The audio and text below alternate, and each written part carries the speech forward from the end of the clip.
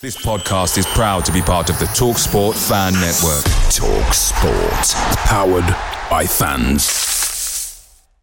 The TalkSport Fan Network is proudly supported by McDelivery, bringing you the food you love. McDelivery, like McKenna, brings a top-tier lineup. With Leif Davis-esque delivery right to your door, you'll always be winning with McDelivery. So the only thing left to say is, you win. Order now on the McDonald's app, and you can also get rewards points delivered too, so that ordering today means some tasty rewards for tomorrow. Only via app at participating restaurants. 18 plus. Rewards registration required. Points only on menu items. Delivery fee and terms apply. See mcdonalds.com.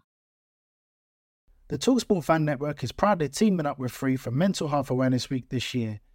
We understand that the journey as a supporter isn't always smooth sailing, but rest assured you're not alone. There's a vast network of fellow fans who share your passion and may be experiencing similar challenges. Honesty is key in any relationship. If your friend asks you how you are feeling, tell them honestly. If you're going through a difficult time, let them know. Opening up about how you are feeling can really make a difference. After all, they are your mates for a reason. Let's all take a moment to talk more than football.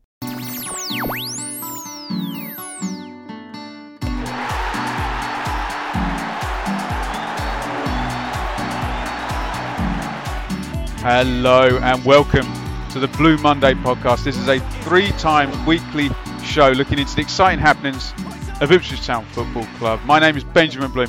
I'll be here each and every Monday for this, the flagship show with ITFC aficionado David Diamond and Joe Fairs for an always informative, I've got it wrong Dave, sometimes irreverent but always informative hour of football conversation. Make your Monday a Blue Monday. Dave, you're back. My phone went into meltdown when you weren't here last week. Although we must say, Mikey, Rich and Statman did a great job last week. But the Diamondites were out there. Like, where's Dave? To be fair, I think it was most of my family with vague Twitter handles.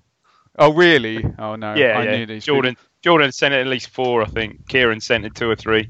How are you, I think Dave? my mother-in-law might have sent 1. I'm not sure. You know when Kiss go on stage and the guy comes out and he goes, "You wanted the best. We give you the best." They want Diamond. But what about you? Did you not have a bit of it? Because it was the very first pod that you've missed. Or didn't you have a bit of withdrawal symptoms last week? The first. No, just West Dave. Thank Christ for that. No, yeah, good cop, bad cop, I think. But you're back. But making his first appearance of the season, what we need to know is, has he had a good pre-season? And are you match fit, Joe? Yeah, Joe. I'm definitely match fit. I've put in the miles in pre-season, traipsing around on non-league grounds.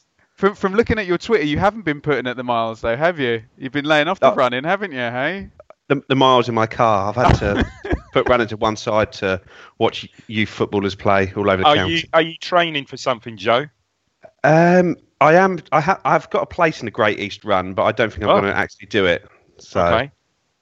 We'll see how the sort of next few weeks goes. But I've got sort of a baby due in the next few weeks as well. So it's all a bit much. It's all very grown. All very grown up, isn't it, Dave? Oh Christ, yeah. Well, there's plenty to talk about. Now, I know most people are going to want to hear us talk about Aston Villa because this was all good fun and very kind of proud second half yesterday. But you know the score here, Dave. We've got to go to Exeter first. And I'll go there. Face that traffic on the M5. Oh, God. Fair dues to the hardy souls. I was sort of watching my Twitter feed. It's 8 in the morning and I've just left for a 7:45. I don't think we had the greatest allocations. That isn't the grounds like a building site, I think. I mean, literally one end is a building site, I think. Yeah, did we not only have the corner, weren't they? We had like 350 tickets, which pretty much I think was 10% of the gate, wasn't it? And they sold out really quickly as well. They were sold out about 2 weeks ago. All the ground hoppers were like, "Yes, I'm in there." They weren't there. Well, Harry went, didn't he? Harry went. Harry. I'll tell you what, Harry was a bit, not confused, but I think he was a bit surprised how far it was even from bloody Bath down there. I'll tell you what Harry texted me 20 minutes into the game as well, just to embarrass him. I bet, yeah. So, Dave, Bialkowski in goal, Donacien and Ciala, Chambers, Knudsen back four, Chalobah, Eden, Sittin, Sears, Nolan, Ward, Jackson. How close is that to worryingly very, wasn't it, really? Well, I mean, Edwards was missing, I suppose. Edwards was perhaps the one he would have started, and I guess they gave, because he'd been flogging himself up front for the first 2 games on his own, I guess they gave Harrison, I think he was on the bench, but maybe not even in the squad, I can't remember. And obviously Jackson came in for him, but that was, in difference to our previous manager, that was probably as full strength side as we could put out on the night. And Joe, were you pleased to finally see a full strength cup team? I was before the game, once I saw the team and saw that we were taking it seriously, because I think we're due a cup run, but we're still due one. Maybe in January. We're not going to go forensic on this. Harry texts me after 20 minutes saying, "This is great. I love it. This is delightful to watch." Apparently I was listening to it and it sounded like we were, not Barcelona, but absolutely bossing it, in control, lovely football. Not creating much, though. Creating much. Okay. But... And Dave, on 37 minutes, we're gonna take the lead. What happened? I mean, it's good play from Eden, wasn't it? Very, very good play. The young lad on loan from Fulham. I think he robbed. Could have even been Lee Martin. I don't know. Wide right. So is left Lee side Martin of our. Still playing? Lee Martin. Yeah. It's a silly joke. Don't worry. Oh, sorry, mate. Sorry. Anyway, yeah. Anyway, he robs him on the edge of our box. Makes great ground. Drives forward. Evades a couple of challenges. Almost slalom down the last one. Very, very good. Pings a ball wide left to Jackson, who was very, very wide, almost on the touchline. Great pace, but took it on, and he took it on and on and on to the byline. And then, I don't know, it's one of those ones, it is either a really, really poor cross or some quite clever thinking.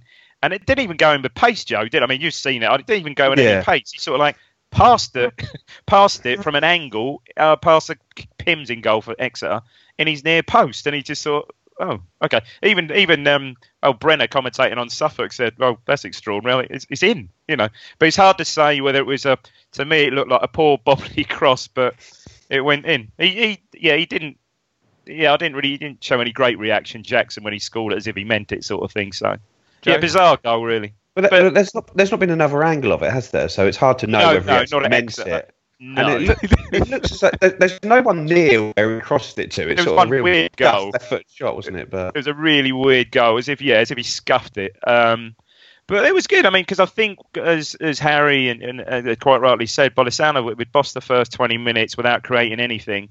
And then I think in the interim 10-minute or 15-minute spell between the 20 minutes and the goal, Exeter had sort of come into it and created 1 or 2 chances, I think. So you think at that stage, oh, that's good. Okay, we've got a goal. Let's reassert and let's go forward on the front foot. And then, of course, I think the very next attack, I think we nearly conceded straight away, I think, typically. But very good. Yeah. So into the second half, and I think it's the game of 2 halves, isn't it? And on 64 minutes, Joe, bit of a cluster. What went on here? Well, Chambers has the ball under seemingly no pressure at all. Manages to sort of put the ball 30 yards in the air. When it comes down, he tries to control it, but miscontrols it, and an Exeter player nicks it in, and he just brings him down. And then from the free kick, he duffs the free kick into the box, and Bart... it's a difficult one for Bart, because there are bodies running across his eye line, but he just sort of seems to palm it up in the air, and sort of Troy Brown has sort of an empty net to head into. There's 2 people on the line, but he's heading it in from the goal line, effectively. I thought Bart sort of went with it with his foot. It seemed to he sort of off his knee, maybe, or... But like I said, there were bodies running across, but he just doesn't really end up doing anything with it. But it wasn't... He didn't cover himself in glory there. It was a cluster. We'll talk a bit more about Bart in reference to something that happened at the end of the Villa game. So we'll save our beloved Big Pole in the goal for that. But a little bit worrying, these set plays, because that's one in, well, up until the Villa game, one in every game. It was a second phase of play after the set play, though, wasn't it? It wasn't direct from the set play, though, was it, really? This one was, I'd say, yeah. Was it? Do you think was it? Anyway, moving on. So some good news. Ted Bishop and Danny Rowe both make their returns. And Hurst, I think everyone had kind of discarded Rowe a little bit under the previous regime, but Hurst seems to talk him up a fair bit. And typical of Ipswich, new rule comes in, Ipswich are going to fall over it. Because I remember us beating Doncaster in extra time. Normally when League Cup, lower league game... All one. Yeah, and I think McGoldrick did one of his, right, I'm going to play like Pele for the last period of extra time. More from McGoldrick later in the podcast, actually, Dave, you'll be pleased to hear. So, typical of Ipswich, penalties, and we're going to stuff it up, aren't we, the first go. Interestingly, Paul Hurst, when asked prior to the game whether they were going to be practicing, said that they wouldn't be practicing penalties, which is always an interesting one. Can I just comment on great to see Bishop back, but what a terrible penalty. Yes, very weak, wasn't it? Shocker. So Bishop and Chalobah missed their penalties. Ipswich only taken 4 penalties. Obviously, missed half of them. That doesn't go well. And Dave, you mentioned him, Lee Martin. He smashes it in. But to be fair, Joe, you saw the highlights like I did. Bart was unlucky was it their second one? He saved the first one. He was really unlucky. He went the right way and just palmed it in the top corner. He got 2 hands on it. Yeah. Martin didn't mess with it, just smashed it in. And you could see even Exeter, I think, it wasn't as if everyone ran from the halfway line to celebrate. I think just one guy sort of embarrassingly sort of celebrated with him, really. It was, and just a shame, we spoke about this on the pod, didn't we? They got Fulham away. Really? Oh, you love a trip to Fulham, Dave, don't you? Yeah, I know. I love. How do you get Diamond to an away game? Put it in Fulham. I know. There you go. Yeah. Put it in Fulham. Right. Well, you can go in turns on this, and you can talk about either the defeat, Joe. You go first, or this interview afterwards, because this interview was all anyone was talking about between Tuesday and Thursday. Talk to me about the defeat, and then talk to me about the interview. Well, the defeat wasn't. I don't know. It just seemed the second half that we didn't do anything in the second half at all. Where, as Dave was saying, in the first sort of 20-25 minutes, we sounded like we were playing well. But the second half, it was just like, if this game doesn't end soon, we're going to lose. There didn't seem a chance of us scoring at any point in there. And Hurst was obviously really wound up by it because he came. I think there was an element that they were flying back to Stansted overnight, and they were getting late for their flight, so that post-match interview was done almost on the final whistle outside. So we went in the change room, had a go, was straight back out. Yeah, I saw they flew. Yeah, and did it. And like Stuart Watson and Andy Warren on the Kings of Anglia podcast had said that once they spoke to him afterwards, he'd sort of seemed to have calmed down a bit by then. So I'm surprised the club aired it even. I think it was one of those ones where you'd almost think, oh, maybe that one should be pulled, because it was scathing and probably a bit. I think it was a bit too harsh personally. And I saw Russell Osman had came out and said maybe that should stand in the changing rooms. And I spoke to Johnny Walk yesterday, and he said he personally thinks that should have stayed in the changing room. Yeah. That's that sort of talk, but it's out there now. Dave? Yeah, I think so. And looking at yesterday and who didn't play yesterday, who was on the bench yesterday, and perhaps significantly, although tight game, perhaps 1-1, who didn't get on at all yesterday. I think perhaps he wasn't happy with the 2 wide players on Tuesday night and the support they didn't give to the one up to Jackson on Tuesday evening. I think perhaps he was very scathing about that, wasn't he? Interesting. It was an odd one. It was almost Clough type, wasn't it, Ben? It was just so wow, Well, we haven't seen anything like that certainly since Keane, I would say, which is Roy Keane, yeah. 2009. I mean, Joe would know more about this. What I've heard from within the club, that it's almost good cop, bad cop, and it's Doig that's the real. I mean, he's huge, anyways. He's massive. I mean, Hurst, a little guy, Doig's a unit, isn't he? And apparently, it's Doig who's the one that really, really, really dishes it out. Apparently. Yeah, no, I did, especially after the game on Tuesday. I heard he was dishing a lot out. But Joe, the kind of sense from Hurst is that, what's everyone getting their knickers in a knot about? Did Paul Hurst overreact, and then did the fans overreact about Paul Hurst overreacting?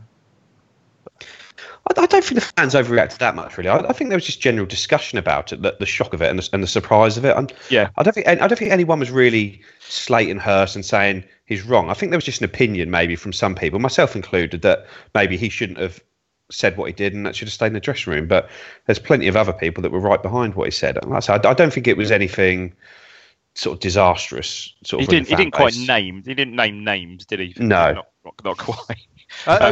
Honestly, guys, it was absolutely jaw-dropping. I sound like I'm showing off now. I was walking back from a nice little restaurant in the south of France, and I got it up, and I just stood there completely transfixed. I'm like, Jesus Christ, you know. And sometimes managers do that when, like, as a kind of last stand, when they think they've lost their job, and one, to kind of put the onus on the players, and two, to give them maybe the last boot up the backside. But yeah, I think it was extraordinary. Yeah, general frustration because you couldn't, as we said at the start of the game, you couldn't level anything at Hurst about the team he had picked. That probably was the strongest side he could have had out there. So I think there was double frustration there. I think obviously he went to win the game. He went to win the game. And then Aston Villa, who lost in the playoff final, 2 away games, and then Norwich. You think, right, that would have just been the nice place to get the first win and get it done. Probably should have won. Frustration building. Probably, on the face of it, shouldn't have lost at Rotherham. Arguably, should have won if you look at possession and the chances and stuff like, or the shots and stats like that. Soft goal at Rotherham. So double frustration there. Going into Villa at home, difficult game on the back of 2 defeats. Anything more to add on that, Joe?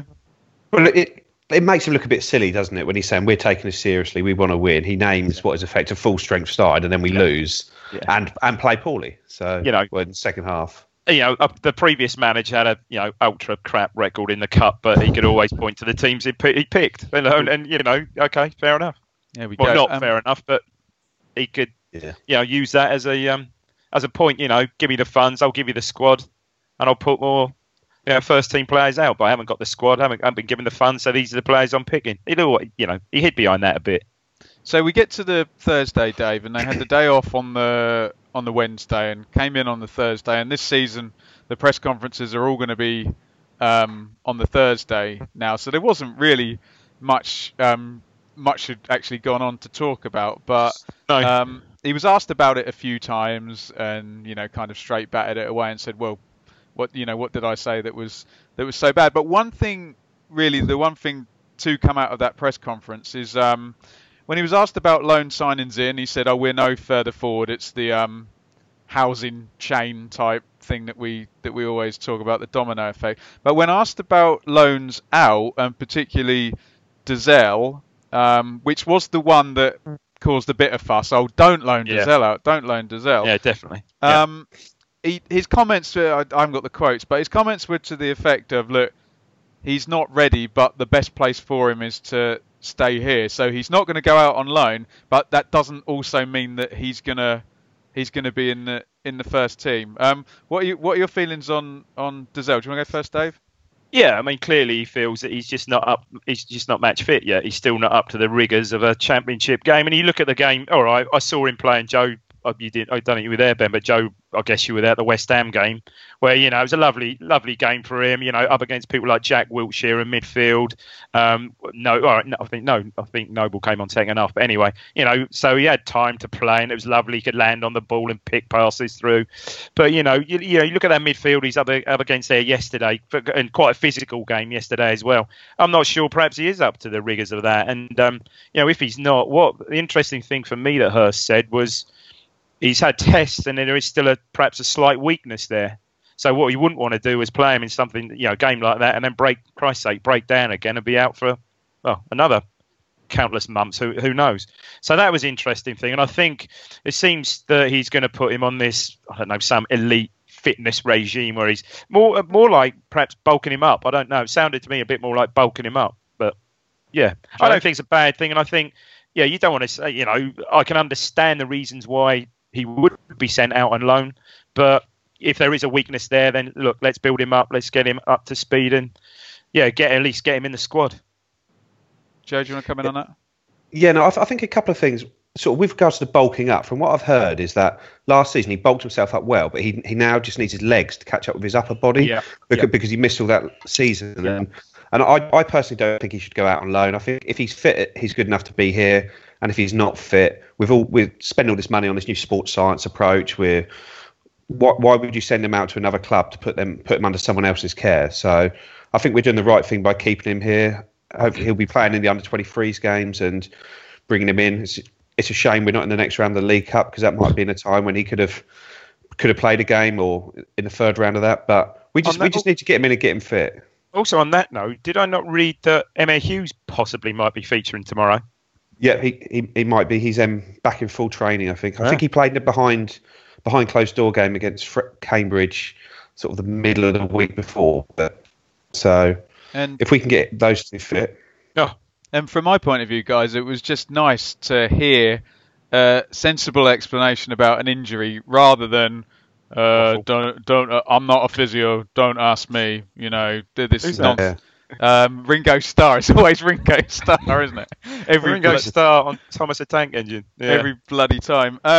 Joe, in between the press conference and the game against Villa, two of these young guys, and we know you got your links down there. You're Joe. Jack Lancaster and Bailey Clements have signed professional deals. Can you tell us anything about those two? Well, Jack Lancaster, he didn't play many games in the first year of his scholarship. He seemed to almost be a bit of a late developer on that side. But last year, he sort of played a lot of games. He was top scorer for the under-18s by some distance. And towards the end of the season, sort of came into the under-23 squad and scored in nearly every game he played there, only 3 or 4 games. And then had a short loan spell at Bury Town where he scored a couple of goals as well. Came back to this season and he's just absolutely flying through pre-season. He's sort of looked the best player on the pitch for the under-23s a couple of times, and that's bearing in mind he's playing with like Aaron Drinan and Ben Falami at the time, and he seemed to almost have jumped ahead of them in the pecking order. Sort of nice left foot, sort of floats around in that sort of number 10 role, and can sort of play either side as well. But he's a really good player that's just come on a lot in the last 6-7 months, really. Apparently he's a really nice lad as well. He's apparently not scratch golf, but single figure handicap golfer. And I was speaking to someone that actually played in might have been the Ipswich Town Golf Day or something with him. And apparently he's a really nice lad, well balanced, good all round lad apparently. And Bailey Clements, Joe, I think did I see him at Barnet? Bailey Clements. Yeah, no, he did come on there, and I think he was on the bench against West Ham, but didn't come on. But he played left back. He's a left back, yeah. But basically he's coming into his second year as a scholar, but in his first year as scholar, he didn't play for the under-18s at all. He went straight into the under-23 squad. Him and Dylan Crowe went there, so he basically has almost skipped the under-18s and is now an under-23 and has been for all of last season. Joe, is that a pointer? So if he's in his second year of scholars, so is Lancaster now in his third year? Yeah, he's a first-year pro, so first year pro. So if this Bailey Clements is now in his second year as scholar, is him now obviously being a pro given a pro contract, can't say it. Is that quite unusual? Is that quite soon? Yeah, it's sooner than most do. Like the only ones that have previously are sort of the Nydams and the Dazels and. Yeah. Oh, so he's obviously the guys that pushed on. Yeah, he's someone that's really pushed on, and left back. Because I guess normally the decision would be made after his second year, would it? Yeah, and a lot of times at the end of the second year, all they do is just extend the scholarship on for another year. So basically, last year the scholars are like Jack Lancaster, Corey Ndaba, Ross Marshall. They've just had, and Brett McGavin have just had their scholarships extended for a year. Where Jack Lancaster has already got his. Now, a few months later, has already signed a new contract where Bailey Clements has signed one effectively a year ahead of when he needed to. Yeah. Just while you're on, I don't speak to you otherwise, but and I know I knew you'd come in on Ben. You might have already covered this, you two. Ben Knight and the other kid, the Mexican kid, Flores. Was that inevitable, really? The Ben Knight one, the club had been fighting against it for a long time. That Man City had been after him for sort of probably 4 or 5 years, and the financial package they put together, sort of both for the club and for the family, is just something you can't turn down. Really, it's not just sort of money. They put your sort of all your siblings through private school and move you up there. And I don't know a huge amount about sort of Marcelo Flores, but we brought him over from the Cayman Islands, and he's now moved on again. But he played. Was his dad not a coach? Was his dad not? I think his dad was an ex-pro, and I think his mum might have been a professional as well. But his dad was a coach at the academy. But I assume he may have got a new job at the Arsenal academy. would be my guess. That was part of the package then, yeah. They do tend to sort out these big clubs sort out jobs for parents and houses, and they really sort of throw the kitchen sink at you. Very interesting. Yeah, great insight. Insight. Right, shall we go to the Aston Villa game? So as we said, the setup here, horrible cup defeat, bit of a stinking interview and atmosphere, a lot of paranoia amongst the fans. Oh, is this all gonna go south quickly? So we needed. There was also the Luke Chambers interview as well that came out on Friday. Okay, go on. He seemed to be put on the spot by Steve Pearce and the media team when asked some very difficult questions. It didn't really come across an in-house interview. It seemed a bit, and like Chambers, you could tell he was really picking his words carefully, and he was clever though, wasn't he? Yeah, he's obviously a very good talker and a very intelligent guy, and. I don't know. That seemed to sort of stoke the fire. I didn't really see why the club were sort of going down that route. I thought they'd have just sent out Guion Edwards or somebody who didn't play on Tuesday. Sort of drew a line under the matter, but they elected to put the captain out there and directly ask him about it. Can I just say, Ben, pre-match yesterday, big personal highlight for me. I was very fortunate enough to meet Mrs. Nuts. Did you?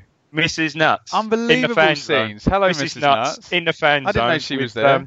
With Daryl. She said Daryl Jones was there as well. So, had an audience with Mrs. Nuts. Oh, why didn't you get pictures? Oh, I don't know. We weren't there long. Weren't there very long. But, yeah. Unbelievable scenes. So, Aston Villa. We've set the scene now. And not many changes, guys. So Bielkowski in goal, Donacien and Ciala, Chambers, Knudsen across the back. Chalobah and Skews looked to me like they were sitting more together rather than one deeper than I saw when they played Blackburn. Edwards right, Nolan left, and despite all the Fulham fans telling me he's a holding midfielder, Eden front left, Ellis Harrison up front. So Hurst pretty loyal to a lot of the players he's been using already, and certainly loyal to his philosophy. Villa, obviously if you hear the savant Harry on the preview show now, you'll have known everything that was going to happen already before this. So Nyland in goal, Tuanzebe, Chester, Jedinak, Hutton across the back four, and as we had pointed out, that's a centre midfielder playing at centre back and a right back playing at left back. Bjarnason sort of sat in front of the back four. El Mohammadi, who's a right back playing at right midfield. McGinn, who's probably going to excite Dave. Grealish, who's definitely going to excite me and piss off Joe, I think. And Adoma, who didn't look like the Adoma I recognised from last season. No, but he didn't. There you go. And Kodja, who you've always liked, Dave. Mate, he's a player. He bullied. We'll get on to it. He bullied Chambers all day. I thought Chambers did actually well against him, but good player. So first 5 minutes. Not much of a pattern emerged. You could see Grealish pick up the ball a couple of times, and it's hard not to get straight into the refereeing stuff. I tell you what, let's try and save the refereeing chat for when we get to because I'm sure some tweets will probably be about that. Yeah, one of Joe's tweets was quite funny during the game. I don't know if you read that one, but I did. So yeah, the first foul goes in on Grealish, and they try the Blackburn free kick that worked against us. Great move from Ipswich. Edwards is going to do this every game. He's exciting me now. He's in the right back position. He beats Hutton, then into the crowd. Somehow comes out with the ball. He's not scared of a tackle. Edwards feeds Nolan out to Eden. In the meantime, he makes up the ground, gets to the back post. The cross is a really good cross. Hurst is always talking about, I want wide players to make crosses and have shots, and this was two of them. In he comes.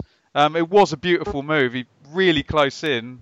Looked harder to hit the bar than it did to score, but it was a brilliant move, and he hits it with his left foot. It's a little bit behind him, Dave, I think, and hits the crossbar. I just don't think he was expecting it to reach him, really. It was one of those ones, I think he's almost reacting to the ball suddenly being there, very unlucky. And do you know what I liked about that? It was a very similar position, really, to when he scored the header against Blackburn. So he made up a lot of ground there, made the box. Yeah, great move, and he's going to get you off your seat, isn't he? He really is. Joe, the cross actually had come off as it came in. A defender got a slight touch away, so that's why he was off balance and a bit behind him. I beg his pardon. doing him disservice. You're probably right, Joe. Yeah.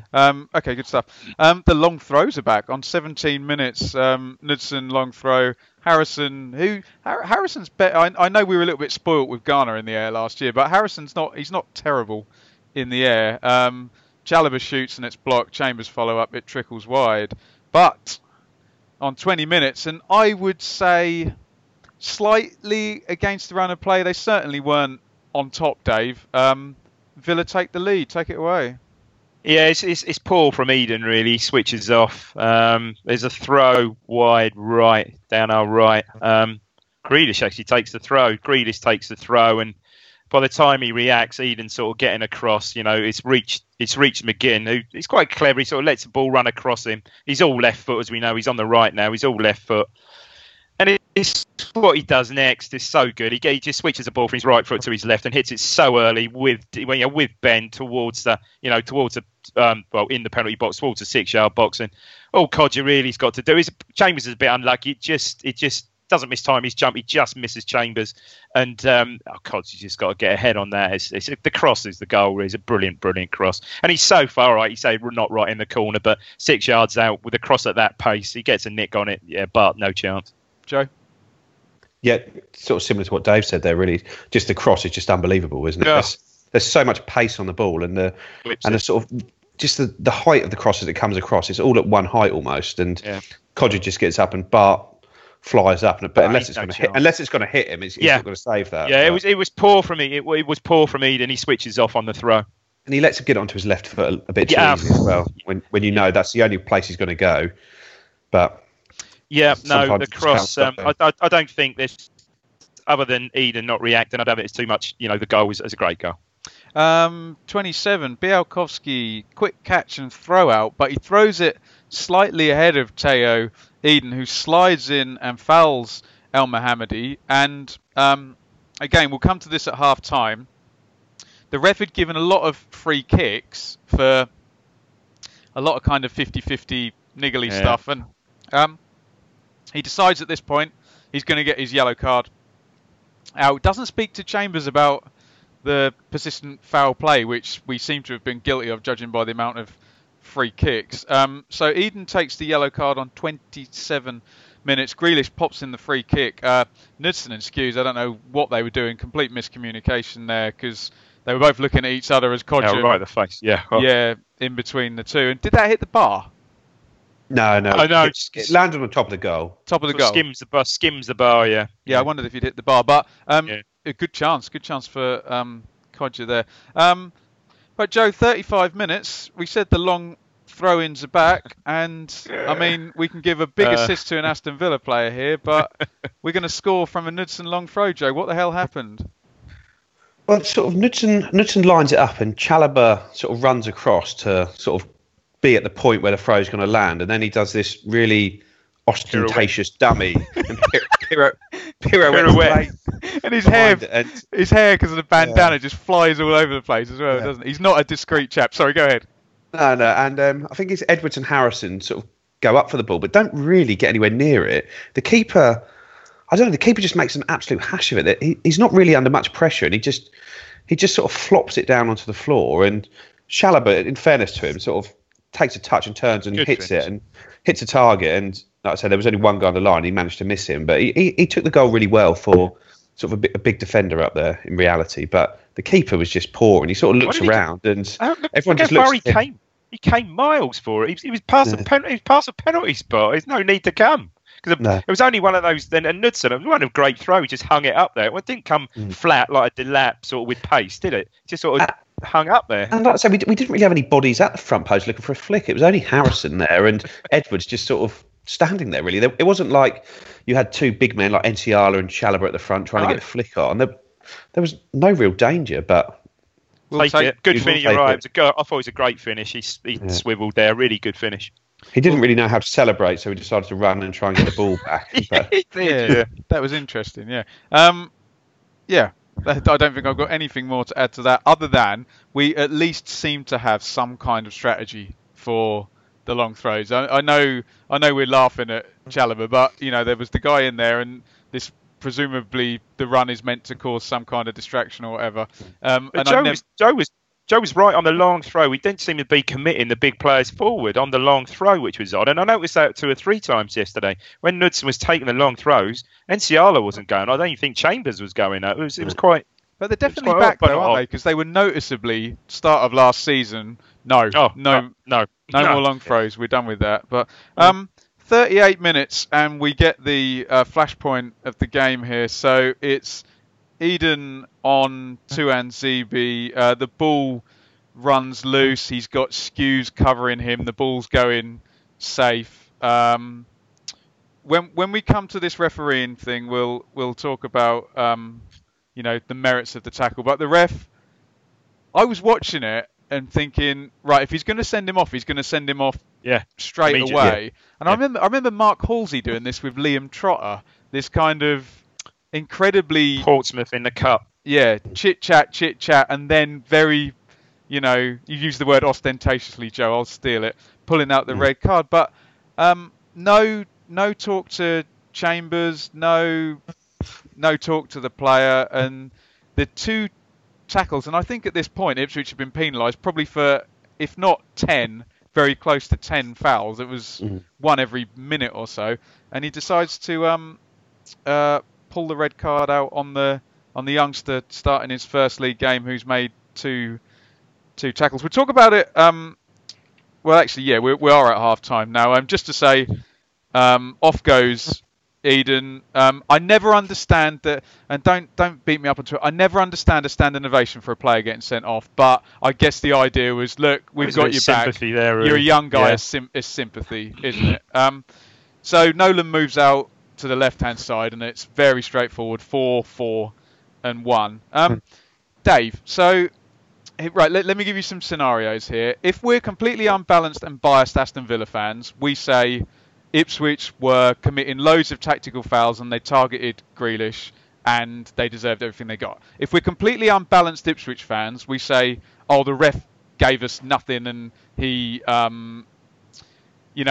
blew up for everything and he was biased. The point I want to make before you come in is, I know it's not the referee's job to control the behaviour. Well, no, it's his job to officiate the games, but there's a way to go about a game like that where you either bring a yellow card out early if you think Ipswich are persistent fouling. You bring the 2 captains over and you say, I'm gonna book the next 3 tackles like that or what have you. Where you go first, Dave? Where does the truth lie in this? Because I thought he lost the plot in that first half, but am I a biased Ipswich fan? It was a funny one because you've got players like Grealish. I think he's a great player. No matter what his antics, whatever about being on the floor and diving and stuff, he's got such quick feet, incredibly quick feet. And Grealish is very good. I know this is sort of another subject, but he uses his body really cleverly. Always gets his body between the player and the ball. Very, very good. So yeah, if there's any contact and he's in a advantageous position, he's going to go down. I haven't really got an issue with that. But the ref was very fussy, very, very fussy, I thought, and that's what he started off on the wrong foot. Probably, I think that's part of the problem. And I mean, as far as getting on to Eden, I don't know if you want to deal with that now. Go ahead. He just showed a bit of inexperience, probably. I don't know, that's probably down to Chambers, perhaps. But then again, perhaps Chambers just thought, well, he's just going to get a talking to. When he's had his talking to, he's going to come jogging over, and then Chambers perhaps was going to have a word with him. I think the kid showed a little bit of inexperience. All right, rightly or wrongly, got the yellow card for the first challenge, and he did lunge in. He did lunge in for the second challenge, whether it was a yellow or not. Yeah, he gave the ref the opportunity. My brain was going silly boy when you could see how the game was going. Joe, what's your view, and what could the ref have done differently for this not to go down like this? What, the red card or just in general? Just I don't think you can look at the red card in isolation because it was the whole half, wasn't it? And it wasn't a dirty game, was it? No, I thought that. I just thought the ref was poor, to be honest. And like generally, I think most refs we get are poor, but they're just incompetent rather than almost sold. Like the Blackburn ref was rubbish, but he made bad decisions against both teams, and you just sort of accept that in the Championship. But this ref didn't give us anything in that first half at all. It seemed any time a Villa player hit the deck, wherever it was on the pitch, they were getting a free kick for it. And then Bruce then started to realise, and I was sat behind him, and he was coming to the edge of the area every time, and obviously realised he could influence him. Joe, go ahead, Joe. Yeah, like I said, whereas we just didn't get a free kick, it seemed, for about 20 minutes, and like the Portman Road crowd isn't the most vociferous, but all four stands were getting frustrated by it, and to the stage where we're cheering when we get a throw in and things like that, because it was just like there was like for one of the chances in the second half, the ball was clearly off the pitch when Kodjia tried to keep it on down in the corner, and the linesman's a yard in front of him, and he didn't give it, and the lino, it seemed, lost all confidence in himself because the ref was so poor, and he wouldn't even put his flag up for throw-ins. He was watching the ref every time. I sit there every week. Linesmen do not give decisions; they react to the ref every time. Dave, every single time. But the whole team, it's unbelievable. They stopped making decisions in the second half. They obviously were second guessing stuff. It's always dreadful. I sit 5-10 yards from it. You see it every single week. They don't make decisions. Even it got to the point in the second half, even obvious throw-ins and stuff. They were, they're not waiting for the ref, and of course then it was or whatever. And by the way, I don't blame Bruce or the Villa players for taking the tack that they did. It was obviously a strategy that would work. But okay, I think we've done that in a reasonably balanced, not we was robbed way. Yeah, I think Eden was very unlucky. It was a harsh lesson, wasn't it?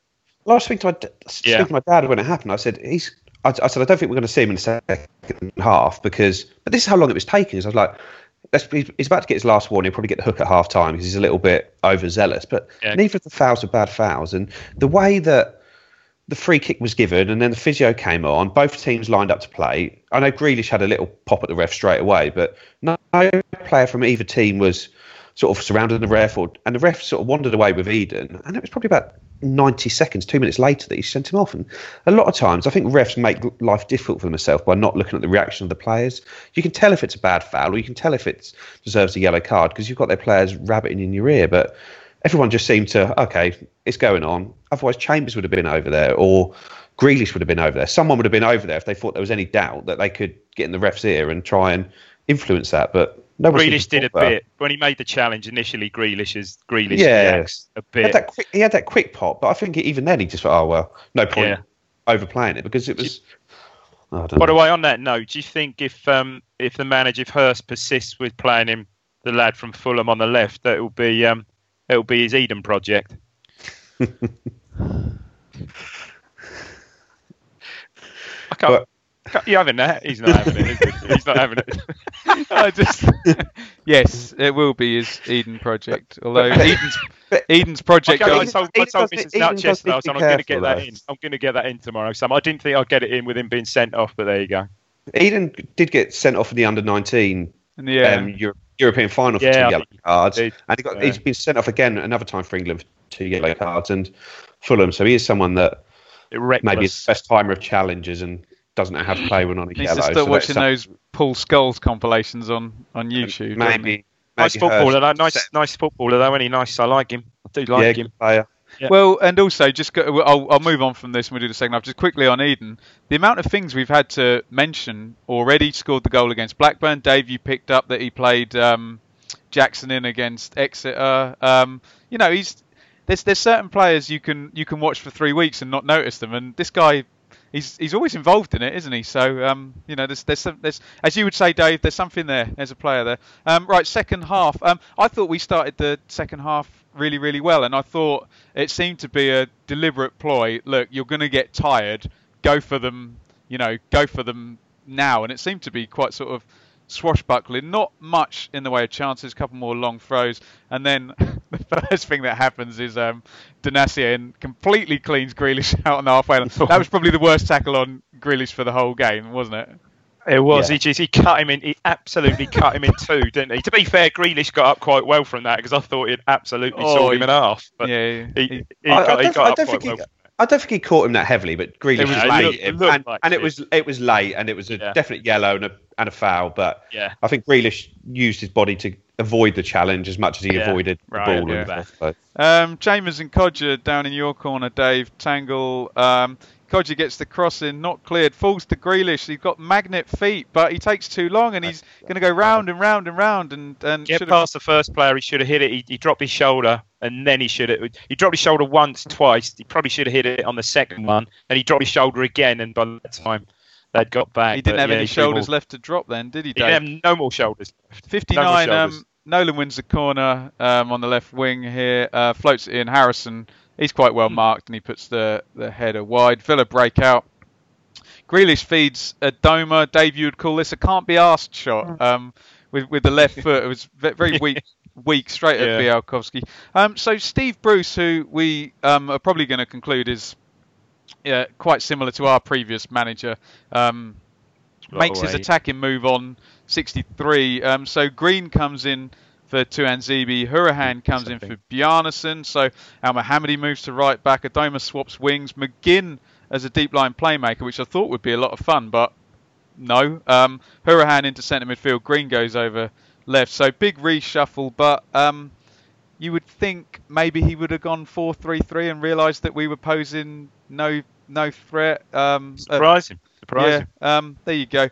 Yellow for Hutton on 64. Grealish drives forward, feeds Hurahan. His shot is deflected over. Corner driven into the near post. Green jumps up and flicks his foot at it. Goes well wide. Jackson comes in for Harrison. We'll talk about Harrison after the game. Hutton down the left. Long cross to the back post. Hurahan collapses to the floor. You guys would have a good view of that. Adoma comes in behind. Side foot volley. Poor finish. Knudsen clearly is trying to get in the referee's head. He's right up in Hurahan's face. Yeah, froze himself. What level of chance was this, Joe, for Adoma? Well, I don't think the chance was that good, but I think Knudsen was very lucky with Hurahan because he had a full hand of his shirt. You can almost see Hurahan's belly button at one point. He pulled it so far from the neck, but shades of Joey Vandenberg, if you remember that night at Reading and Knudsen. He was lucky there, though. Yeah. Don't worry, Dave. We've exercised Reading. We beat them 4-0, and they're going to be terrible again this season. Looks like it.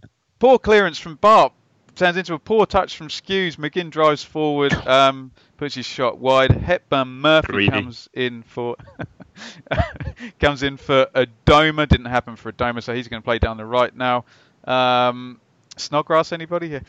Jackson pounces on a defensive lack of concentration here. He runs at goal, but I think it's Chester possibly pushes him wide and shoots over. McGinn takes yellow on Nolan. Big switch out to Edwards. He stands up his man. Low cross in. Nolan's got to the near post. Couldn't quite get a foot on that one. Nolan has been knackered already for about 10 minutes before he comes off. And he did. It's so funny. I sat behind the dugouts yesterday. They weren't happy, were they? It was Nolan basically asked to be taken off 10 minutes before that, and Hurst was like, no. He really was like, he got his bottle of water.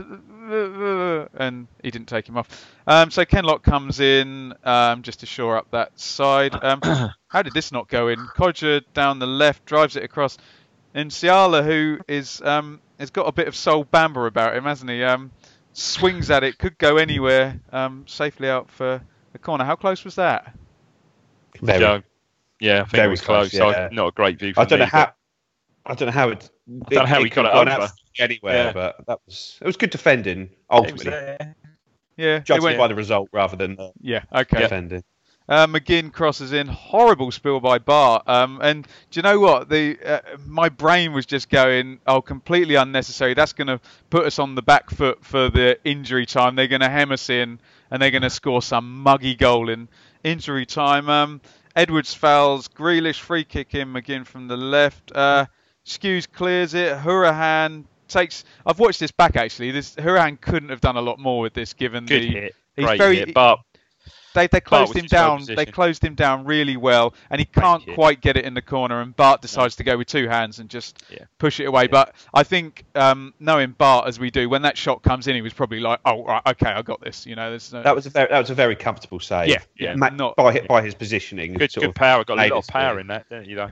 And there you go. So for once, Ipswich don't mess it up in injury time. They get a very creditable draw given 53 minutes or whatever it was with 10 men.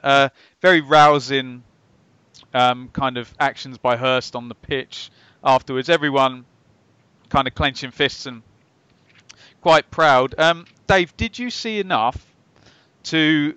I assume you were a bit. You sent me one of your crap texts after Tuesday night. Did you see enough to say, no, this is okay. This is going in the right direction? Yesterday, given the strength of the opposition, and all right, I suppose you're always pushing against adversity when you're going down to 10 men like that. But I did. I mean, I don't even want to go through the players. I was quite impressed with Donasian. Right back, he looks a proper athlete. He looks a proper athlete, and I think he'll do a good job there. Where that leaves, I mean, I know you're high on him. Poor old Josh Emmanuel, I don't really know, but I was impressed with him. NCR, a presence in there. Very talkative. And you were saying that I saw on your post-match thing. Yeah, he's really something else we must get onto in a minute is I read on the forum today that apparently we could be in for Carter Vickers again. That's a Twitter question. We'll come on to that. All right. Dave, I tell you who I did think was outstanding for not no reward, but Harrison I thought was brilliant yesterday. The running he put in yesterday, absolutely superb. And he was up against Chester's. All right, Jedinak, not, as you said, as Harry said, not a recognised centre-back, but he heads everything away. There. I thought Harrison did really well, putting a real, as our previous manager was saying, a right shift and absolutely ran his socks off. But, he looks, not frustratingly, because that's the way obviously we're going, but he does look the sort of player that you think, oh yeah, with someone else up alongside him. He looks a player, I thought he did really well. Joe, talk to me about Nolan, because that's the first time I've seen him play, and he receives the ball. There was one point in the second half where he skinned a guy. A lot of his passes are good. Why is he struggling to get into games? Well, yesterday was a strange one, isn't it? Because he's sort of playing in the central midfield role, and then he got shoved out on the left, and sort of without really anyone around him. And I don't know. I just don't think we haven't got used to getting the winger support and the sort of front man yet. Where if he's playing in that number 10 role, you need to be picking the ball up with two wingers bombing on and a striker making runs. Where at the moment he hasn't got that movement around him. And plus, I thought yesterday, he just didn't see enough of the ball. We didn't see enough of the ball, and you're not when you're playing against players like Grealish in midfield. They're going to have a lot of the ball, and McGinn as well. They're going to have a lot of the ball. And I said to the guys around me, I said, yeah, there's I'll say it again. There's certainly a player there. And what I liked about Nolan, he's two-footed as well. I like that. I like it. He went up to take a corner. I was like, hang on, I thought you were left-footed. Yeah, I like a two-footed player.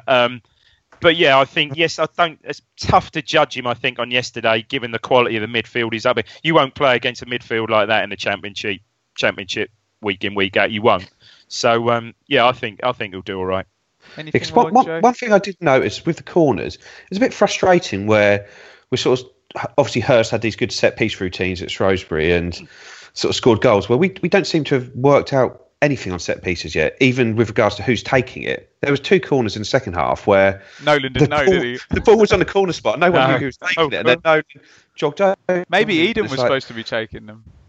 Yeah, but that could have been readjusted at half time. It's not like he was sent off in the 65th minute, was it? No. Cheers. So I think that was just one thing I noticed there. We were spoiled by, and I will admit it, Ben, we were spoiled by Waghorn's deliveries last year, weren't we? Oh, he used to ping. I'm going to admit it now, are you? Oh, he would ping them in, yeah. Would hit the first defender sometimes, but when they came off, they were effective. Oh, yes. Do you know, I think the easiest thing to do here might be to go to Twitter questions, because I think there'll be some Aston Villa stuff. There's a lot, and we'll try and do as many as we can, but try and keep your answers vaguely succinct, gentlemen. With that being said, I'll go to Joe first, Dave. Mildly hurt by that. Mildly hurt. Oh, Dave, come on. All those tweets that came saying, get Dave back on. Carry on. What level should Nydam and Downs be playing if they go out on loan, Joe? This is from Matthew Noble. Well, considering how much Nydam played in this league last year, I wouldn't want him going anywhere below League One. I think League Two's too low for him. I think Downs could maybe go to League Two, but I think we need to get Nydam into League One, definitely. And quickly, I'm thinking MK Dons, he suggests. One for Joe, has Dylan Crowe signed a contract yet, as bigger clubs are being linked to him? No, he hasn't. This is from Dylan, Dave. Is Dylan Crowe? Dylan at DSDWG2000. Hi, Dylan. Is Knudsen long throws a real advantage, or will they quickly be learnt how to deal with them? The latter. This is from Park the Bus. Joe, do you think Luke Chambers fits in this system? Away days are great, but there's nothing quite like home comforts. The same goes for McDonald's. Maximise your home advantage with McDelivery. You in? Order now on the McDonald's app. At participating restaurants, 18 plus, serving times, delivery fee and terms apply. See mcdonalds.com. Blue Monday are delighted to be partnered with TalkSport Fan Network and NordVPN, giving you the best possible offering for browsing the internet securely. NordVPN opens up global streaming options for content not available in your region by switching your virtual location quicker than Wes Burns running down the wing. NordVPN acts like your cyber Sam Morsey whilst online, protecting your personal data and sensitive info like passwords and credit card details from falling into the wrong hands. For about the price of an ITFC match program a month or a Blue Monday Telegram subscription, you can get yourself a NordVPN account which can be used across 6 different devices. If you need to rapidly change direction like Amari Hutchinson, there's a 30-day money-back guarantee. To get the best discount off your NordVPN plan, go to nordvpn.com/Blue Monday or click the link in the podcast or YouTube subscription to be taken straight there, supporting us here at Blue Monday in the process. The TalkSport Fan Network is proudly teaming up with Free for Mental Health Awareness Week this year. As football fans, we often pride ourselves on knowing everything, from which substitution can turn the game around to the quickest route home to beat the crowds. However, when it comes to discussing feelings with our friends, we might not always feel as confident. That's why we're here to equip you with the right tools so you can reach out to those who can help. If your mates are struggling, let them know that the Samaritans are free to call on 116-123. That's 116-123. They are there to listen without judgment or pressure, 24/7, 365 days of the year. Let's all take a moment to talk more than football. For the moment, he does. I think probably throughout this season, maybe for the start of next season, he'd look to be phased out. But I think for this season, we're going to need his leadership sort of qualities in there. And Dave, can you imagine Paul Hurst starting with, and we'll talk about him in a minute, Cameron Carter-Vickers / Tilt alongside Niala with Chambo on the bench? Well, I'll go back to what Joe said a minute ago. I think you need him there at the moment for his experience and leadership. Joe, this is from Scott. What do you make of Harrison so far? Dave was quite pleased. I won't watch him live until the Norwich game, but he doesn't seem to get into the right areas enough. Is that his fault, or is this systemic at the moment? I think it's to do with the system at the moment. He's not getting the support he needs from sort of the wide players coming in. Edwards is starting to do it, as you can see from his goal when he hit the bar the other day. But you need those 2 wingers have got to be coming in and getting close to him, because otherwise he is having to run the channels, and he needs to be playing sort of in between the sort of shot box, that sort of area, not the whole width of the pitch. But he's looked good. I've liked what I've seen of him so far, generally, though. Yeah, we're all nodding here, Scott. Dave, Adam Flatt, when all our midfielders are fit, should Cole Skews be worried? Oh, mate, I don't know. Again, a bit like Chambers. All right, perhaps he's not quite such a presence as Chambers, but looking at all the changes and all the new players coming in, you know, like it or not, he's still part of the core of the team. I think he will still. I think he'll persist with Chambers and Skews personally, rightly or wrongly, but I think he will.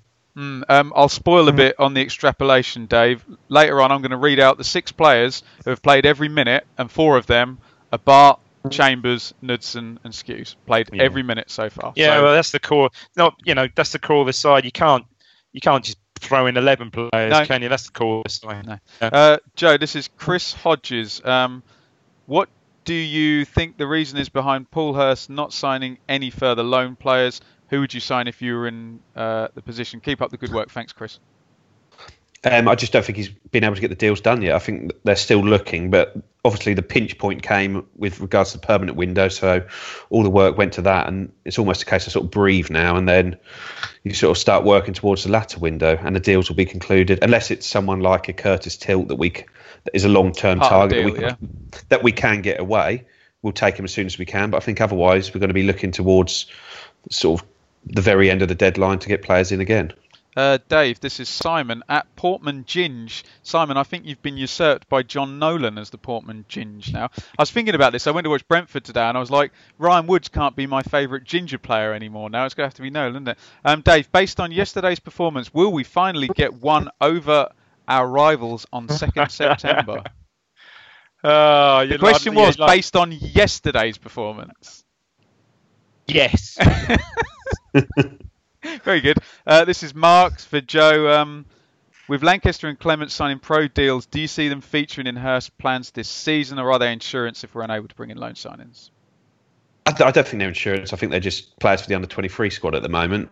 There's a chance that if Lancaster carries on playing as he has been throughout pre-season, he might be one that gets some minutes towards the end of the season, but it wouldn't be part of his development plan to be playing for the first team this year. I guess a bit like Falami did last season, yeah.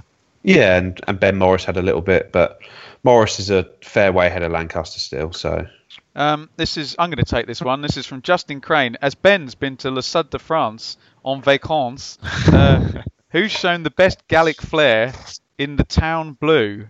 Oh, the best Gallic flair in the town blue, Dave. I think we're going to have to go to you on that, aren't we? Best Gallic flair in the best Gallic flair. Do they actually have to be French? Or just who's shown the best flair? Because this is going to have happened in 1981, isn't it? Best Gallic flair from a French player or not? From a French player, it'd be who's a guy who's a ledge, the centre half, and his name escapes me. Manuel Fetis, the overhead kick. Yeah, the overhead kick at West Brom, isn't it? Ulrich Le Pen, Sylvain Legwinski. Foot. Surely they'd see the overhead kick at West Brom, wasn't it? And didn't he do? If you're watching on YouTube, didn't he run off? I was at that game. He ran off doing that, didn't he? This big, I hope so. Burly bloke. Yeah. This is Rodney Marshall. Whose question is it? Dave, is it yours? How can we solve this one isolated striker with little support problem? I think Joe's touched on it. Given that Paul Hurst does not like playing two up top. Well, can I just throw into this? When I went to Barnet, Dave, I thought, and this is against weaker opposition, it seemed fairly obvious that the plan was for the two fullbacks to be right, wide and high, and the wingers to be inside a little bit more. So everybody harping on about two strikers. This is not about two strikers being forward. This is about players getting forward. Yeah, and it all comes from the whole team shape. If the fullbacks are forward, the wide midfielders can come inward to support the forward, and Nolan should be behind there threading it through. It doesn't need another forward. I honestly think, just to reiterate what I said before, that a lot of that frustration from the Exeter game was aimed at Sears and Ward. Joe, do you agree on that? They were the two that I'd sort of, from what I'd listened to on the radio and the sort of highlights I'd seen, I'd sort of pick those two out as potentially the ones that it could be. And bearing in mind the only other players that played that game were Chambers, Knudsen and Bart, who were sort of mixed players effectively. So those two. Oh, sorry. Is that a pound in the square? That's a pound in the kick. Pound. But so yeah, those two, and the fact that Miles Kenlock came on at left midfield, and it wouldn't even surprise me to see Danny Rowe kick on ahead of those two this year. And wow.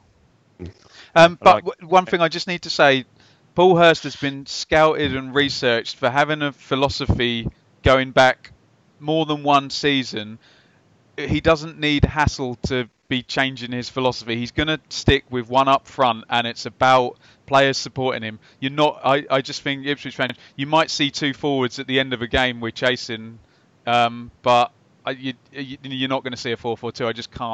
I just can't see it. Not in the immediate future, unless this gets really disastrous. But anyway, David Rowe, this is for you, Joe. Has Bart fully settled after his World Cup adventures and returning to an enhanced contract? Seems to be occasionally distracted, stroke fluffy. Please discuss. Well, it's just a different environment, isn't it now? Different manager. He's being asked to play with his feet a bit more. He's having to think about things a bit more, where it had all been almost programmed into him.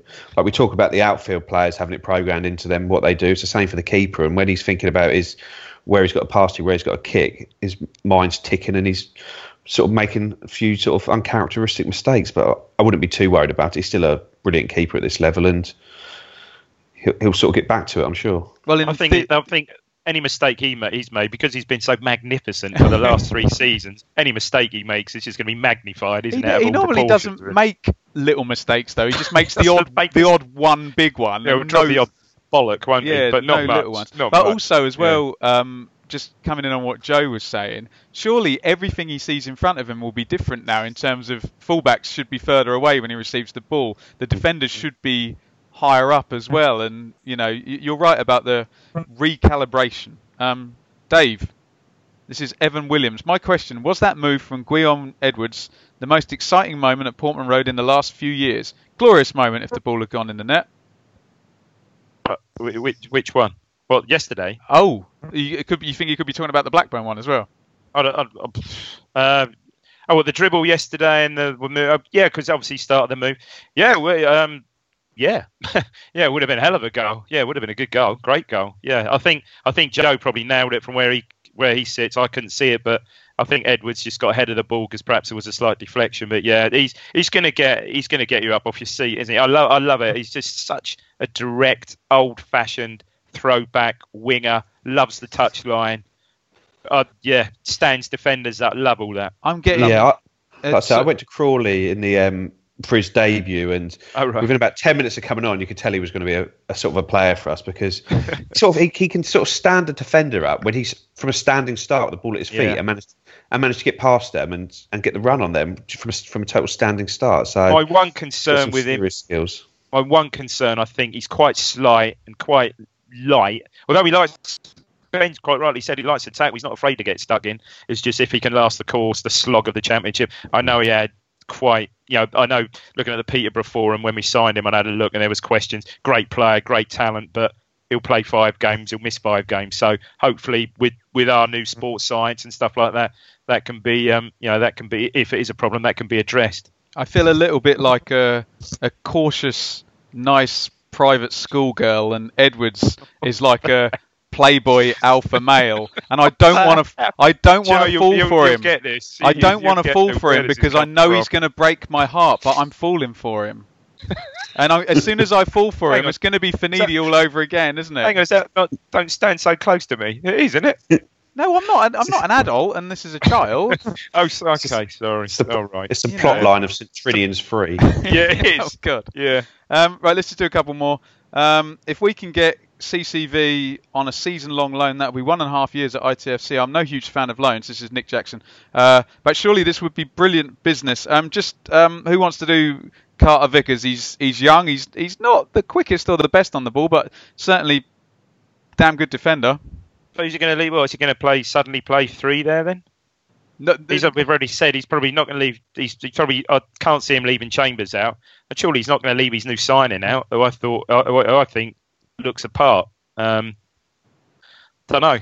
Interesting. Yeah, I'd agree with Dave on that. I think if we're bringing in Curtis Tilt on a permanent transfer, it's a little bit different because Nsiala and Tilt can be the future partnership with Chambers to see it through. But if we've got Carter Vickers here just for this season, then just has a selection headache. Yeah, I'm not seeing that really. Let's just quickly say thank you to Edward and Andy and Ben, Jules, Harry, Josh and Nathan, whose questions we're not going to have time to read out. Do you remember the early days of the pod, Ben, when you used to make them up? I never made them up. What do you think this is, the BBC? Oh! Right, oh, dearie me. Right, should we get to the roundup then, boys? Let's go. Oh my God, how far in are we, for Christ's sake? 1 hour, 4 minutes. We'll do this quickly. I've got a new segment for you as well. It's going to go on. Right, segment. Don't forget that. Go on. Bristol 0, Borough 2. Comments, Joe, quickly.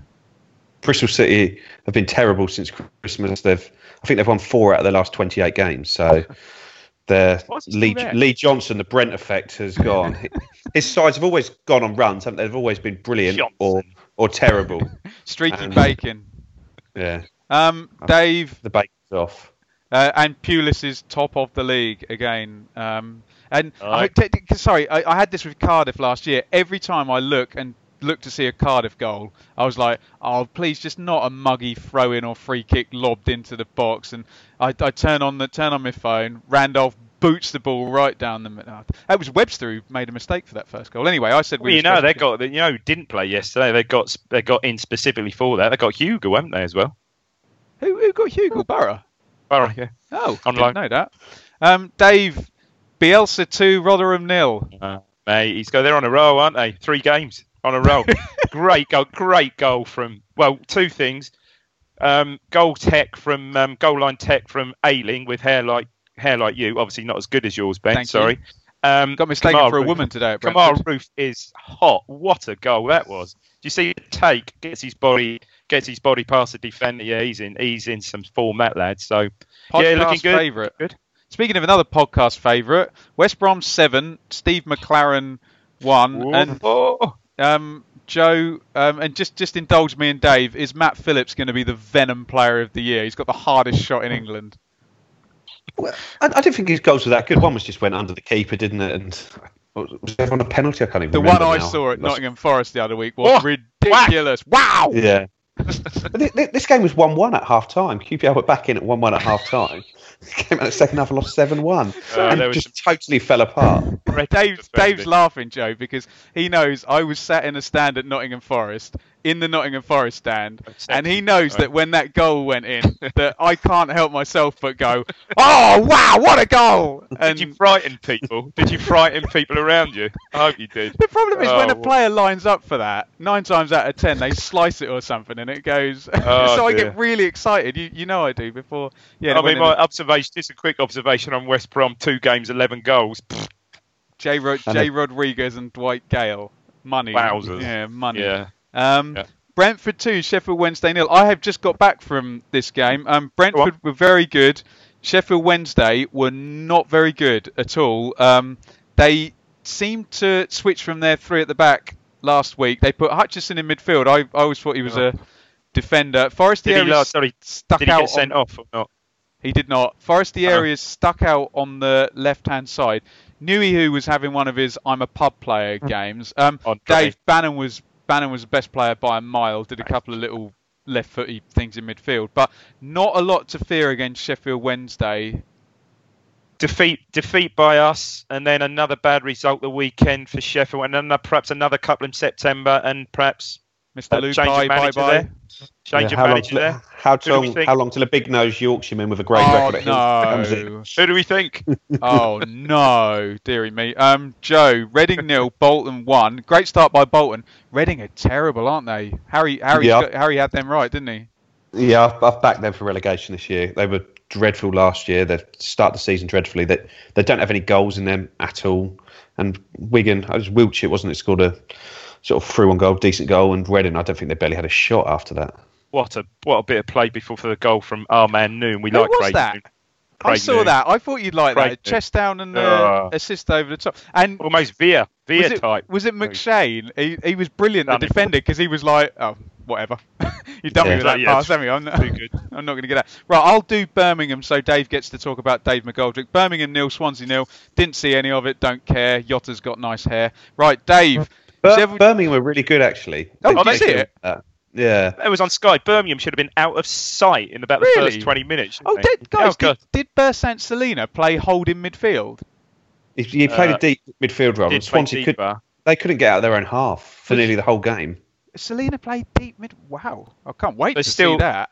I checked that. It's still the old Swansea philosophy. I think Birmingham had 17 shots to Swansea 6, yet Swansea had 67% of the ball. So no change there. Dave, Sheffield United and David McGoldrick 2, Norwich and Jordan Rhodes 1. Explore. Yeah, Rhodes has sort of he scored 2 in 2 now. Is he a bit unlucky? He hit the post as well. Could have easily had another one. They went ahead. I think Egan didn't he score a couple against us the other year? Brentford centre half. That was another goal tech one floated over. And then Rhodes scored. Tell you who looked good for Norwich, and I think he may have. For the goal anyway. Anel Hernandez. Yeah. May well have taken the Madison role. Did you see that moment where Norwich had 3 players through from about halfway line and didn't score? No. And I think they also hit the post as well. But Dave, it was miles offside there, wasn't it? I didn't see it back, but Sheffield United tried to clear it, hit a Norwich player, looped over everyone, and the linesman didn't give it offside, even though. But there's 3 of them running through Yeah, on goal, isn't it? offside. I didn't watch it back, but that was. And then the winner was the winner. No one likes to see 90+3, wasn't it? Back post. McGoldrick keeps the ball alive really well. Sort of volleys it back in, and Sharp's been doing it for donkey's years, isn't he? He loves it. I did switch on because I do when they lose. I did switch on to see Jack's match day experience part of that. I watched that. Yeah, Jack, he looked close to tears at the end. Didn't he? Bless He looked like he was wanted to cry. I've been speaking to Jack today about a podcast engagement next Sunday. Yeah. I'll say no more. Hello. Rematch. Part 2. Or was it part 3? Part 2. How long has Fart got if they can't start winning games? Well, yeah, we'll find out next Sunday, Ben. We shall see. Millwall 2, Derby 1. It's the most predictable thing in the world. Frank Lampard goes to Millwall and loses. Can I just say quickly, just go back, very, very quickly, before they play us, they've got Preston and Leeds at home. Oh, Alex Neil. What, both at Norwich? Carrow Road, yeah. And Preston Bielsa. in the week, Leeds next Saturday, yeah. Before they play us. Well, at least they'll get a kick in against Preston, won't they? Even if they won't win. Leeds. Brown and Pearson are good in midfield for Preston. They're good players. Good players. Yeah. Where am I going? So Millwall 2, Frank Lampard's Derby 1. Nugent or Waghorn on Tuesday then? Nugent smacked one in the top corner, didn't he? Yeah, Waghorn had one disallowed, which I can only assume was the one Lampard was saying they had an onside goal disallowed. They didn't show the replays, but Derby, the second half battered Millwall, absolutely battered them, but could only get one goal for it. Well, go ahead, Dave. Nugent came on for Waghorn, didn't he? Oh, okay. And they're still playing the one up front, are they? Looks like. Yeah. Okay. Interesting. It'll definitely be Waghorn on Tuesday, won't it? Hull 0, Blackburn 1. Andy, who we had on to talk about Hull, is near suicidal. I think some stuff has gone down with the Alams again this week, and it's all a bit depressing again there at Hull. How many goals is Bradley Dack going to score? It's exactly the same goal he got at Portman Road, but from the other angle, from the other side, wasn't it? Exactly the same goal. Symmetry. Good player. Yeah, very good. I think he's got 4, but he went off injured. Oh, Wigan 2, Forest 2. Dave, Nottingham Forest have a player called Diaz, who the fluffiest player. You're going to love him. You're going to absolutely love him. God, he'd step over every time he gets the ball, dribbles it. He can't play a normal pass that's not a reverse pass. He can't pass the ball standing still. I think my dream player would be a hybrid of Pablo, Jet, and Darren Curry. That's it. Dream player. With a bit of McGoldrick thrown in now and again. Oh my God! What football manager stats would that player have, then, Joe? I'll be off the charts, mate. Determination 1, stamina 1, tackling 1, heading 1. That'd be Dave's favourite. Keep me up. He's 12. We're gonna doing well under Paul Cook, Joe. Yeah, they're a good side. But what sort of strikes me strange is last year they had such a good defensive record. They barely conceded in the league. I think they only conceded something like 20 odd goals. This season they've conceded about. I think they've scored and conceded about 9 goals in 3 games. Hardest league in the world, Joe. Hardest league in the world. No, but they've started scoring now. So I think they had like a 4-3, a 2-2. No, I think it's been 2 3-2s. There's a 3-2, wasn't there? They lost 3-2 at Villa and won 3-2 on the first day. Preston 2, Stoke 2, Peter Crouch. And a dreadful elbow. Did you see that? Oh, that's shocker. How Gallagher stayed on the pitch. Gallagher's penalty. Thunder bastard. No, but he stood with his back to not how Shearer did, where he. Yeah, that's how he takes them. Yeah, that's a penalty. I've never seen. Does he always do that? I've never seen that. Yeah, never seen it. But he absolutely flattened Joe Allen, real late, terrible elbow, and then he scored a penalty and then set up a goal afterwards. Do you know I quite like Alex Neil, but do you hear Neil afterwards defending that? Defending that. So no, he's just trying to counterbalance himself. Jesus Christ. Tell you what, he's just not quickly about He's not that sort of player. Yesterday was Crouch scored his 200th career goal. And it was his first goal outside. He's had a career outside the top tier since September 2000. What, for Portsmouth? QPR. It's an unbelievable record, isn't it? When you think 200 league goals, it's all in the top, 99.9 in the top at the top level. 15 goals a season for like 13, 14 years. I know he's done it for a longer period than that, but to score that many league goals is some going. Yeah. Yeah, player, he's had a career. player.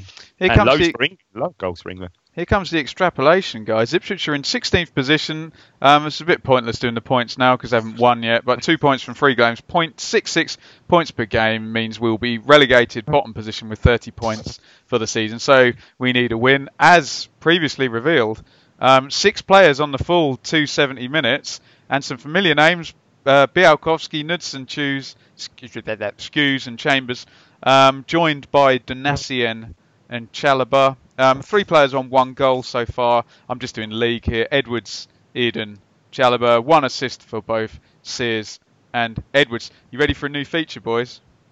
Let's go. No stat of the week this season because we're going to go to hashtag ITFC number of the week. So each week we will hear from the Renegade Statman who's going to give us a number.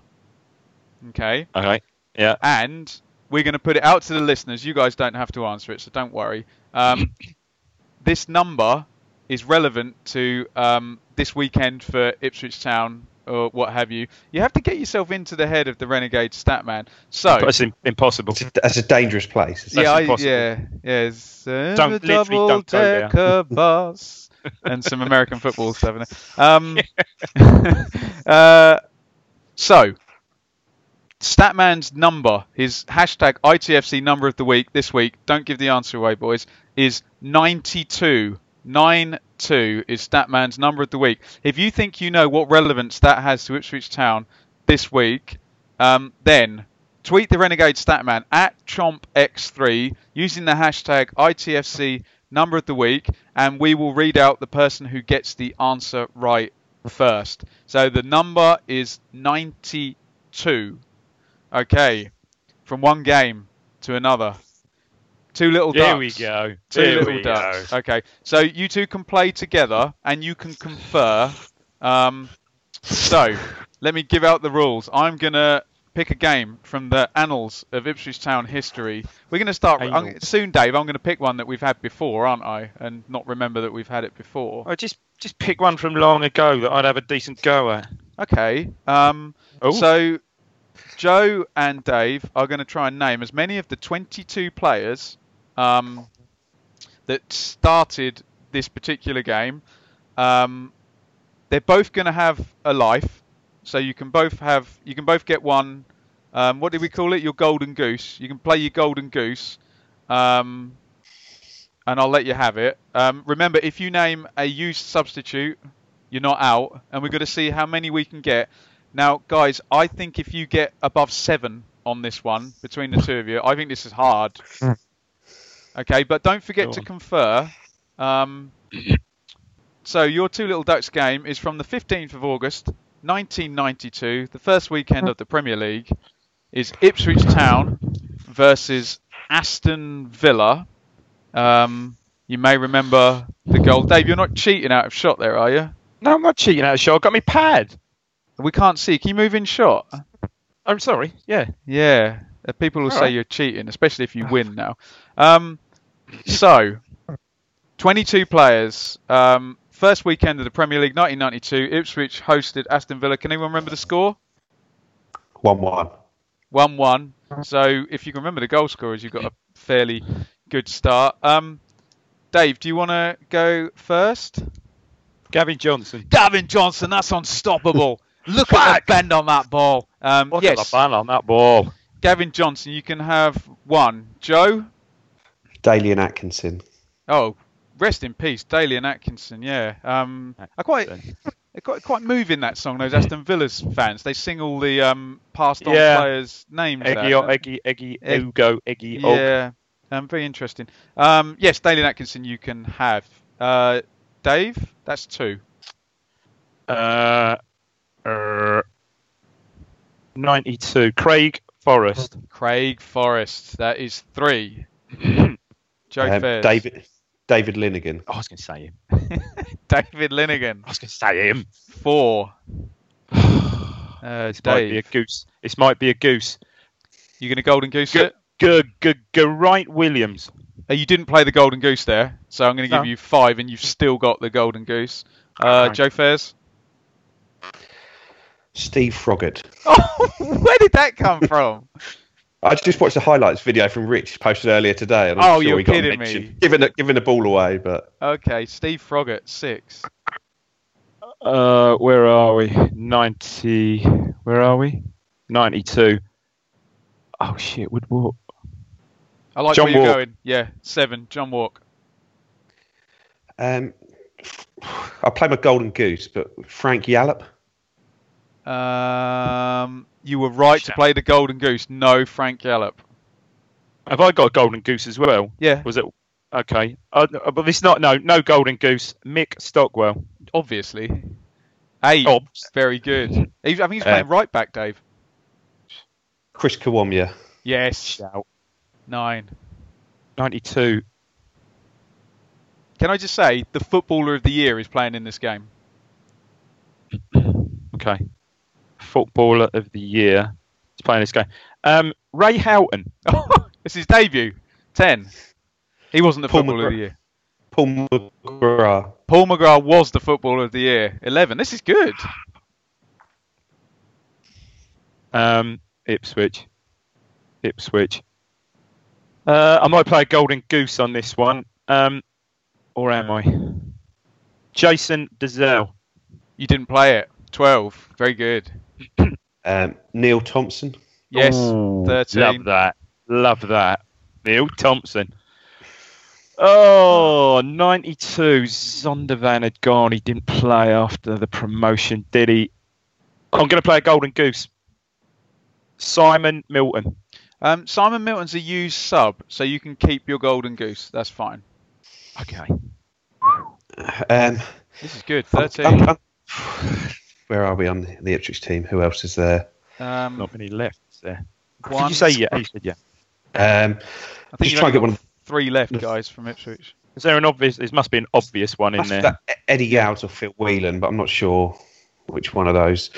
So, who was in the Villa team back then? Can I? I'll go Eddie Yowes. I think he played. Used sub, so you're clear Oh, no, on that. It doesn't so- count as a score. but- Oh, my battery's running low. Hang on. Christ, how long have we been on for? Cyril Regis. Cyril Regis Shout. is a used sub. Cyril. So you can have that one clear. Dave, plug your Gary laptop in. Parker. Yes. 14. Gary Parker. Andy Townsend. And you guys are out on 14, but I'm going to give you a big round of applause there. That was double what I expected you to get. It's because someone watched the highlights today, didn't they, Joe? Hey, They right. got me one. Yeah, right. Very good work. Forrest, Linnigan, Whelan was right. Stockwell, Thompson, Dezelle, Johnson, Walk, Williams, Goddard was the other one. Kiwamia, Yowds and Milton used subs. For Villa, Spink, Barrett, Staunton, Teal, McGrath, Froggatt, Houghton, Parker, Richardson, Atkinson, Daly, Cyril Regis used sub. That team finished second in the inaugural Premier League and Good one. thankfully got ahead of Norwich, else we would never have heard the end of it from the Norwich fans if they finished second and not third then. Right, we better hurry up then, hadn't we? Derby on Tuesday, Sheffield Wednesday on Saturday. Your thoughts, Dave? I mean, just weird that we're playing those two teams. We've got unbelievable records against over the last few seasons. I think Derby. I checked this. I don't even want to check. I read it right. 11 games, won 8, drew 3 of the last 11 games at Derby. We last lost in 2007, 2-1. I think Lupoli scored a couple. I think. And Sheffield Wednesday about the same. I think not quite so good, but 1-4, drew 5 of the last 9. I mean, it's ridiculous. Derby will be stinging, won't they? Though Derby will be up for that, big time. So, and their only other time they played at home under Lampard in the league, they got turned over royally by Leeds last week. So, yeah, it ain't gonna be easy, is it? That one, Joe? If we could win either of those two games, I'd be happy to get at least a win under our belt and sort of go from there. I think Derby's going to be a real test. Like I said, they absolutely battered Millwall in that second half yesterday, and they need to win, and they're going to.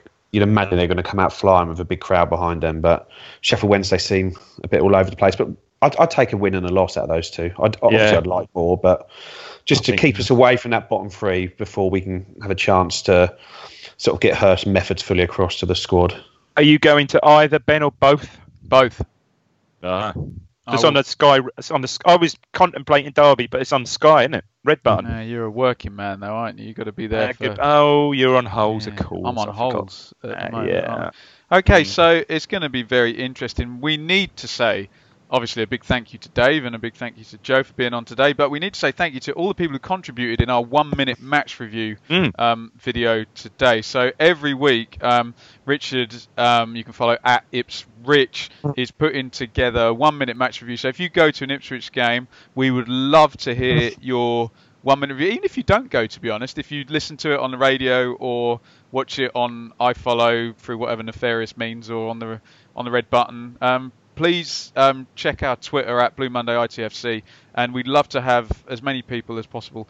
It's going to be better for home games, I think, than away games, but if you're up for doing that, we would appreciate that greatly.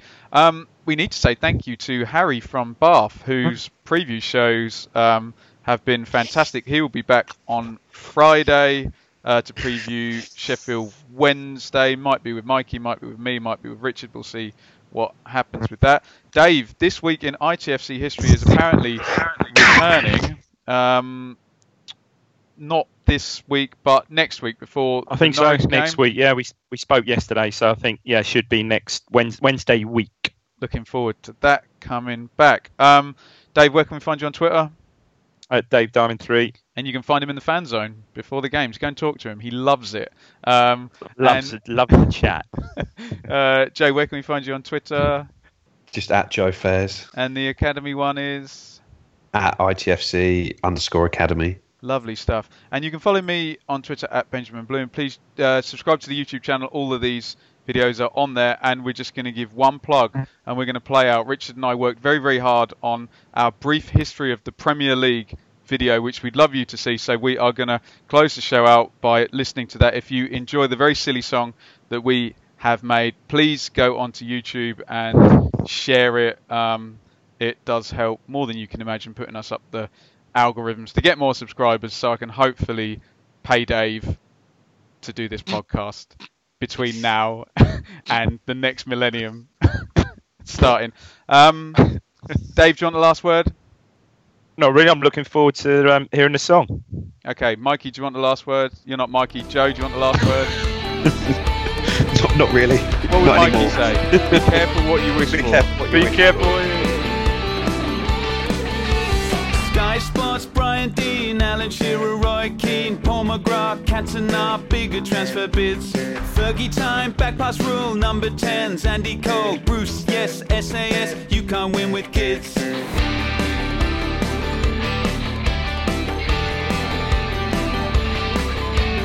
Matt Letizia, Boa, Newell, Zeta Stadia, Kung Fu, Cantona, Blackburn Rovers on the charge. 2 teams gotta go, Bergkamp, Pancinidio, Hullet, Zola, Ginola, European takeover. Sky didn't start the football, we've been playing for ages, but they raised the wages. Sky didn't start the football, they just changed the name, but not the way we played it. Entertainers, Keegan, love it if we beat them 4-3. Aspria, Cantona revived. Shearer 50 million. David Beckham, Emerson, Vieira, Overmars, Wenger has arrived. Gianluca Vialli, Cantona finale. Frank Leboeuf, Carragher, no more tackles from behind. Michael Owen, Anelka, Bergkamp versus Leicester. Wenger, Dynamo, trouble for Di Canio. Sky didn't start the football, but they did improve it, and the way we view it. Sky didn't start the football, but they joined the dots, and now the world is watching. Neville Brothers, York Cole, Beckham, Keane, Giggs, Skulls, Fergie, treble win, Chelsea filled a foreign team. Wenger pinches Campbell, Robert Pires, Ashley Cole, Henry off the wing, signs and changes everything. Big Sam, Chokayev, one up front, Super Kev, Ferdinand, Stevie G, Leeds United shopping spree, Rude, Van Nistelrooy, Rooney, England's wonder boy, Lampard, JT, Russians in the Chelsea. Sky didn't start the football, but they helped the players become rich and famous. Sky didn't start the football, though they never claimed it, sometimes Keys and Gray did. Didier, with a special one. Rafa, RVP, Checker Makalele. Cristiano parked the bus, Tevez starts to cause a fuss. False 9, keep the ball, undefeated Arsenal. Berbatov, Carlo, Tony Pulis, long throws, Torres, Sheikh Mansour. You got money, he's got more. Sky didn't start the football, but they gave you fun days with their Super Sundays. Sky didn't start the football, but the Premier League became as big as Jesus. Gareth Bale, Yaya, Tiki-Taka Silva, Vincent, Mario, Sergio Aguero, Suarez, Ozil, Rodgers and the fatal four. Jose, back again, Eden Hazard, Harry Kane. Jamie Vardy off the scale, Leicester City fairy tale. Jurgen Klopp, Gegenpress, Pochettino, Mahrez, Conte, 3-4-3, Kante wins another league. Guardiola century, what else is there left to see? Sky didn't start the football, we've been playing for ages, but they raised the wages. Sky didn't start the football, they just changed the name, but not the way we played it.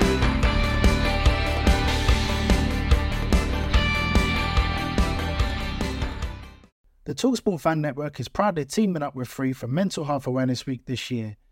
We understand that the journey as a supporter isn't always smooth sailing, but rest assured you're not alone. There's a vast network of fellow fans who share your passion and may be experiencing similar challenges. Honesty is key in any relationship. If your friend asks you how you are feeling, tell them honestly. If you're going through a difficult time, let them know. Opening up about how you are feeling can really make a difference. After all, they are your mates for a reason. Let's all take a moment to talk more than football. It's the promotion run-in. Everyone is gathered round to watch. The McNuggets share boxes are there offering much needed distraction. Your mate's already been booked for double dipping, but in you swoop to steal the last nugget and claim all 3 points. Oh, and there is the Harry Clark fist pump to celebrate. Order McDelivery now on the McDonald's app. You in at participating restaurants. This podcast is proud to be part of the TalkSport Fan Network. TalkSport. Powered by fans.